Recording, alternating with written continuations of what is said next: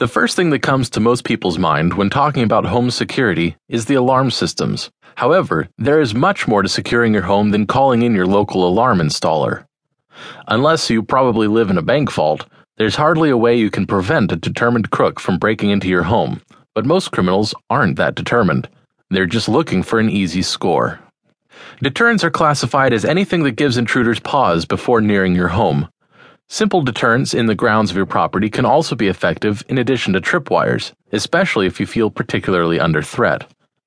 Barbed wire, razor wire, chicken wire, perimeter fences, or electrified fencing makes it difficult for intruders to gain access to your home and serve as a visual deterrent as well.